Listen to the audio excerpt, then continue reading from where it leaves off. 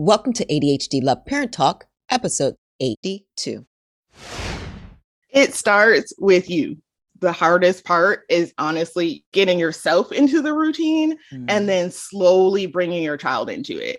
Because if you don't have that routine down, there's no way you're going to get them down, because you have to be very consistent with the child. And if you haven't learned how to be consistent in the routine yourself, then it's not going to happen.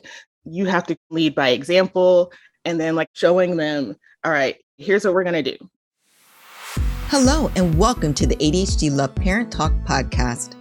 If you felt like you have been walking your path alone as an adult with ADHD or as a parent with children with ADHD, you are finally home. I interview parents and professionals, including doctors, coaches, educators, and so much more, so you can not only learn more information about ADHD, I also want you to have tools that you can put in your toolbox as you are going through your journey. Hey, my ADHD family, welcome to another episode of ADHD Love Parent Talk. I am Yakini. Today, my guest is Cami. We are going to be talking about ADHD and setting routines. I thought this was a really good topic because one of the things we talk about, another one of the things we talk about in the ADHD community, I know you guys are going to be like, she says it all the time, but we do. We talk about setting routines for our kids. So I really wanted to dig in that topic with Cami. So Cami, welcome. Hi, thanks for having me. Absolutely. How are you today? Pretty good. Cool. Well, what you guys don't know, she said she had a morning, so I do have a 18-month-old, so I had a morning. Gotcha. I'm there with you then. So please tell the audience a little bit about you. Well, I'm Cami, and I'm the founder of the ADHDmommy.com. And I run a group coaching program for moms with ADHD called Slay Your ADHD Day. And it's all about creating habits and routines in your life and your family. And I have 4 kids. They range in ages from 16 to 18 months. All over the place there. But 3 girls and only 1 boy. The youngest is a boy. How sweet. Is he spoiled? He's got to be spoiled. Yes. Yeah, he's pretty spoiled. Yeah. Oh. And so were you diagnosed with ADHD? Yes. And what type? They said primarily inattentive, but since I've been in therapy and stuff since then, they're like, you got quite a bit of hyperactivity in there. That is too funny. It's funny when they pick up on those type of things, but yeah right now, I'm I can't stop messing with, and I'm on meds. I don't even know. That's too funny. So I really want to dig into this topic. I think, again, it's going to be a fun topic. But before we do that, make sure you guys hit that subscribe button. Make sure you hit it, because if you want more videos like this, definitely hit the subscribe and hit that notification bell. All right. So let's just get into the routine conversation. Why are routines so helpful for children with ADHD? It's simple. It's once they're formed and you got that habit, then it really cuts back on that brain power that you need to use in order to get through your day. So it really that brain power, that executive functioning that is so hard for us. We have all that dysfunction. Well, when you have a routine in place, then you don't have to make all these extra decisions, and you don't have to think about it. I guess you could say there's not as much cognitive activity. Yeah, I really see that with my children. Now, it took me a while to get them in a routine, and sometimes I have to remind them about their routine. But in general, they do know what to do. They know what to do when they come home. They, put their coat away. They put their backpack in a certain place, and they take out their homework. So I try to keep it in a certain way on purpose for that piece where they don't get anxious on what I need to do next. And I remember one of my children used to say, well, mommy, what do I need to do next? Or what can I do now? So now we have that routine.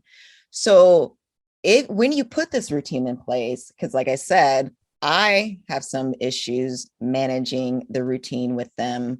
I mean, just like yesterday, my child is almost 11 years old and he threw his coat on the floor and put the backpack near the door. I'm like, son, you remember what we're supposed to do? He's like, oh, yeah, yeah, yeah. And then he'll hang his coat up. So how do you manage it? How do you keep them going on that routine?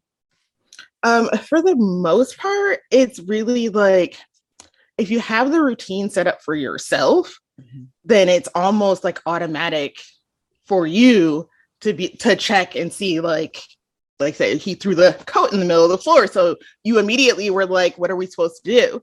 Like having those little like check-ins that you automatically have scheduled into your own routine can help keep them managed on theirs. Also, like my youngest daughter, she's 7. She also has like a verbal processing issue along with her ADHD. So we have to give her everything in pictures. So like that helps her know what she's supposed to do next because she'll see picture and then she flips it and then she knows to go to the next thing. So like it's staring her in the face and then I don't have to do anything. Like it's right there for her. So now, when you do the pictures, is it like some type of tablet? Because you said flip it. So is it like a tablet? It's on a ring. Okay. So when she comes in, like there's rings all over. Like I would go grab one, but I don't want the kid to hear me. There's rings all over where like for different rooms, what she's supposed to do, and like she'll flip it when she sees the ring. So that is a really good idea. So like when they're supposed to go in and brush your teeth or wash up, you can have a ring for that. She has a ring for the bathroom. She has a ring for like when we first come in, she always comes in here.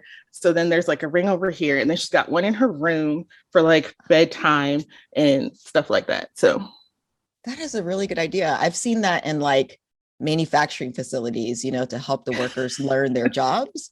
So having that for a child, I never really thought about that because you're right, especially the kids that are visual. It's very simple.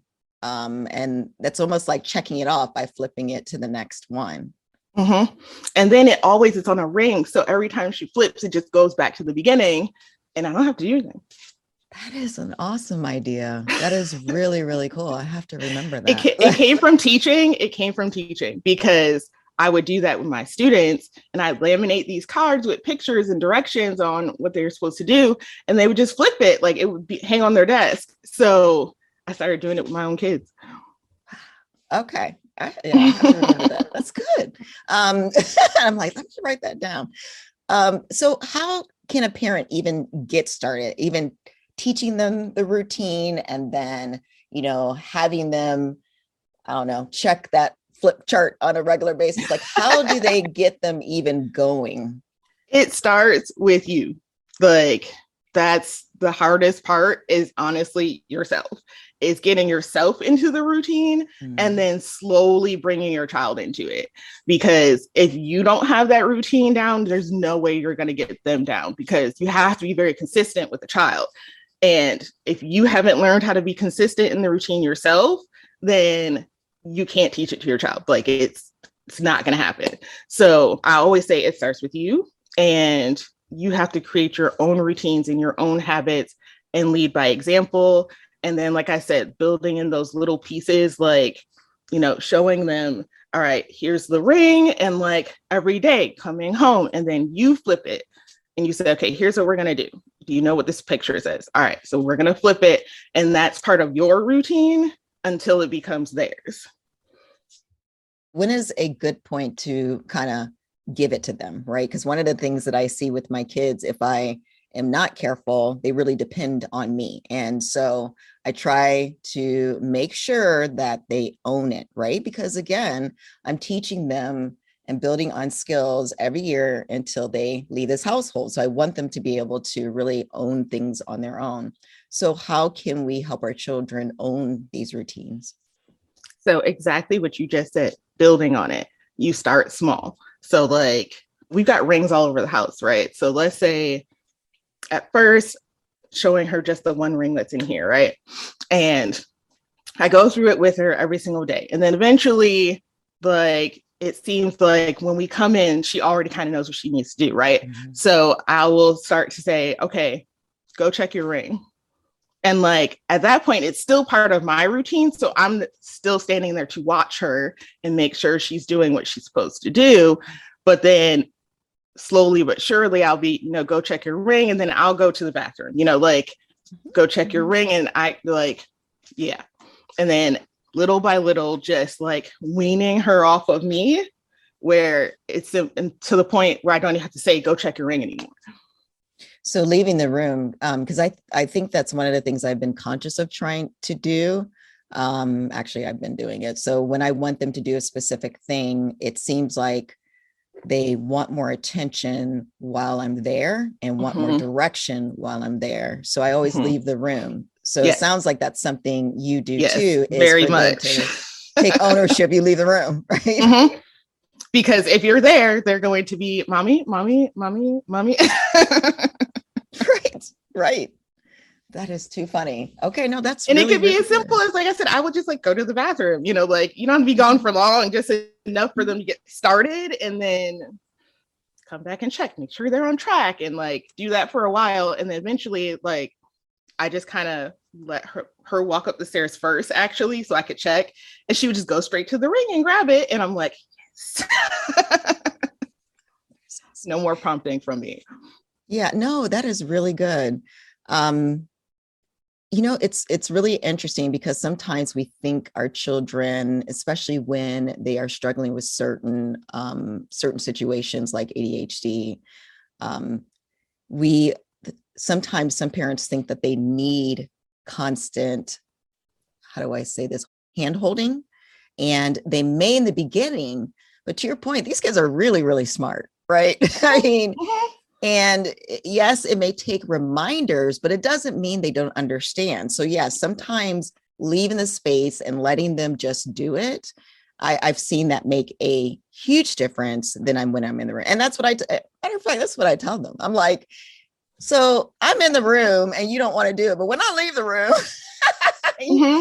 you just go on and finish it like it was yours, right? It just never fails.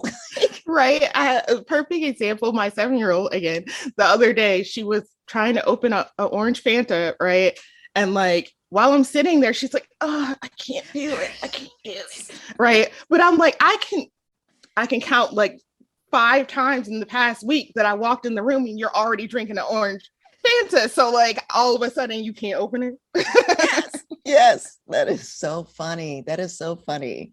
So are there any types of resources that people can look for to really help them like get started? Because I know that's one idea that you had was you use the flip chart, but I'm sure there's so many different ideas out there. So many different ways. Yeah. Like pretty much any routine that you find, you can adapt it to work for you. And it's just that matter of like scaffolding or habit building, habit stacking, actually, I think it's called, where like you start with something you already do. Because most people don't realize they already have like routines and stuff in place. Like they don't realize that they're there. Like you come in the house and you do something immediately when you come in the house. Like everybody does it, Yeah. So like whatever that thing is that you do, like add something to that every single day and it becomes a habit, right? So I always say try to do that. And then as for resources, like I know Jessica McCabe with How to ADHD, like, she has great tips on like ADHD habits and routines. Also, I read this book recently, and if you go on my Instagram, it's in my list of like recommended books, but because I can't remember the author's name, it's called Self-Compassion. And it has a whole section on like compassionate parenting and like how to like teach your child self-compassion. So like that really does help when it comes to creating these routines, because when you have ADHD, your routine will ultimately fail. It will. So you have to always like make it glitter again, is what I say. Like you have to re-glitterize your routines. Yeah. You have to change them up a little bit, because you can't keep them the same. Yeah. And so I always say use that self-compassion. When it fails, you have to like be okay with it. And that's where that self-compassion comes in. That's where teaching your child that, oh, they messed up their routine today, but it's okay. We all make mistakes, and maybe we just need to change something up to make it fun again, you know, that sort of thing. So yeah, I really agree with that. The flexibility piece. I always tell people, and no matter what you do when you're interacting with your child, be flexible, because what works sometimes one day doesn't work the next. One thing that works one week, like your routines, will not work the next. And so being flexible, the general thing is that, to your point, they know the pattern, because we talk a lot about patterns, but how they go about, you know, fulfilling those patterns it could be different from week to week. And like you said, it's okay. It's okay to do things a little bit differently. And that's how their brain works. I mean, I was just telling someone else about exercising. I literally go up and down like this because I'm into it for 6 months. I'm like, yeah, I got this. And then for the next 6 months, I haven't picked up anything. Right. And so I have to remember, as an adult and as a parent, I go through those things. Why wouldn't our children? Right. Yes, exactly. We have these phases that we'll go through too, you know, like right now, like I've got this whole routine of like my relaxation with like coloring and listening to an audiobook and like all this.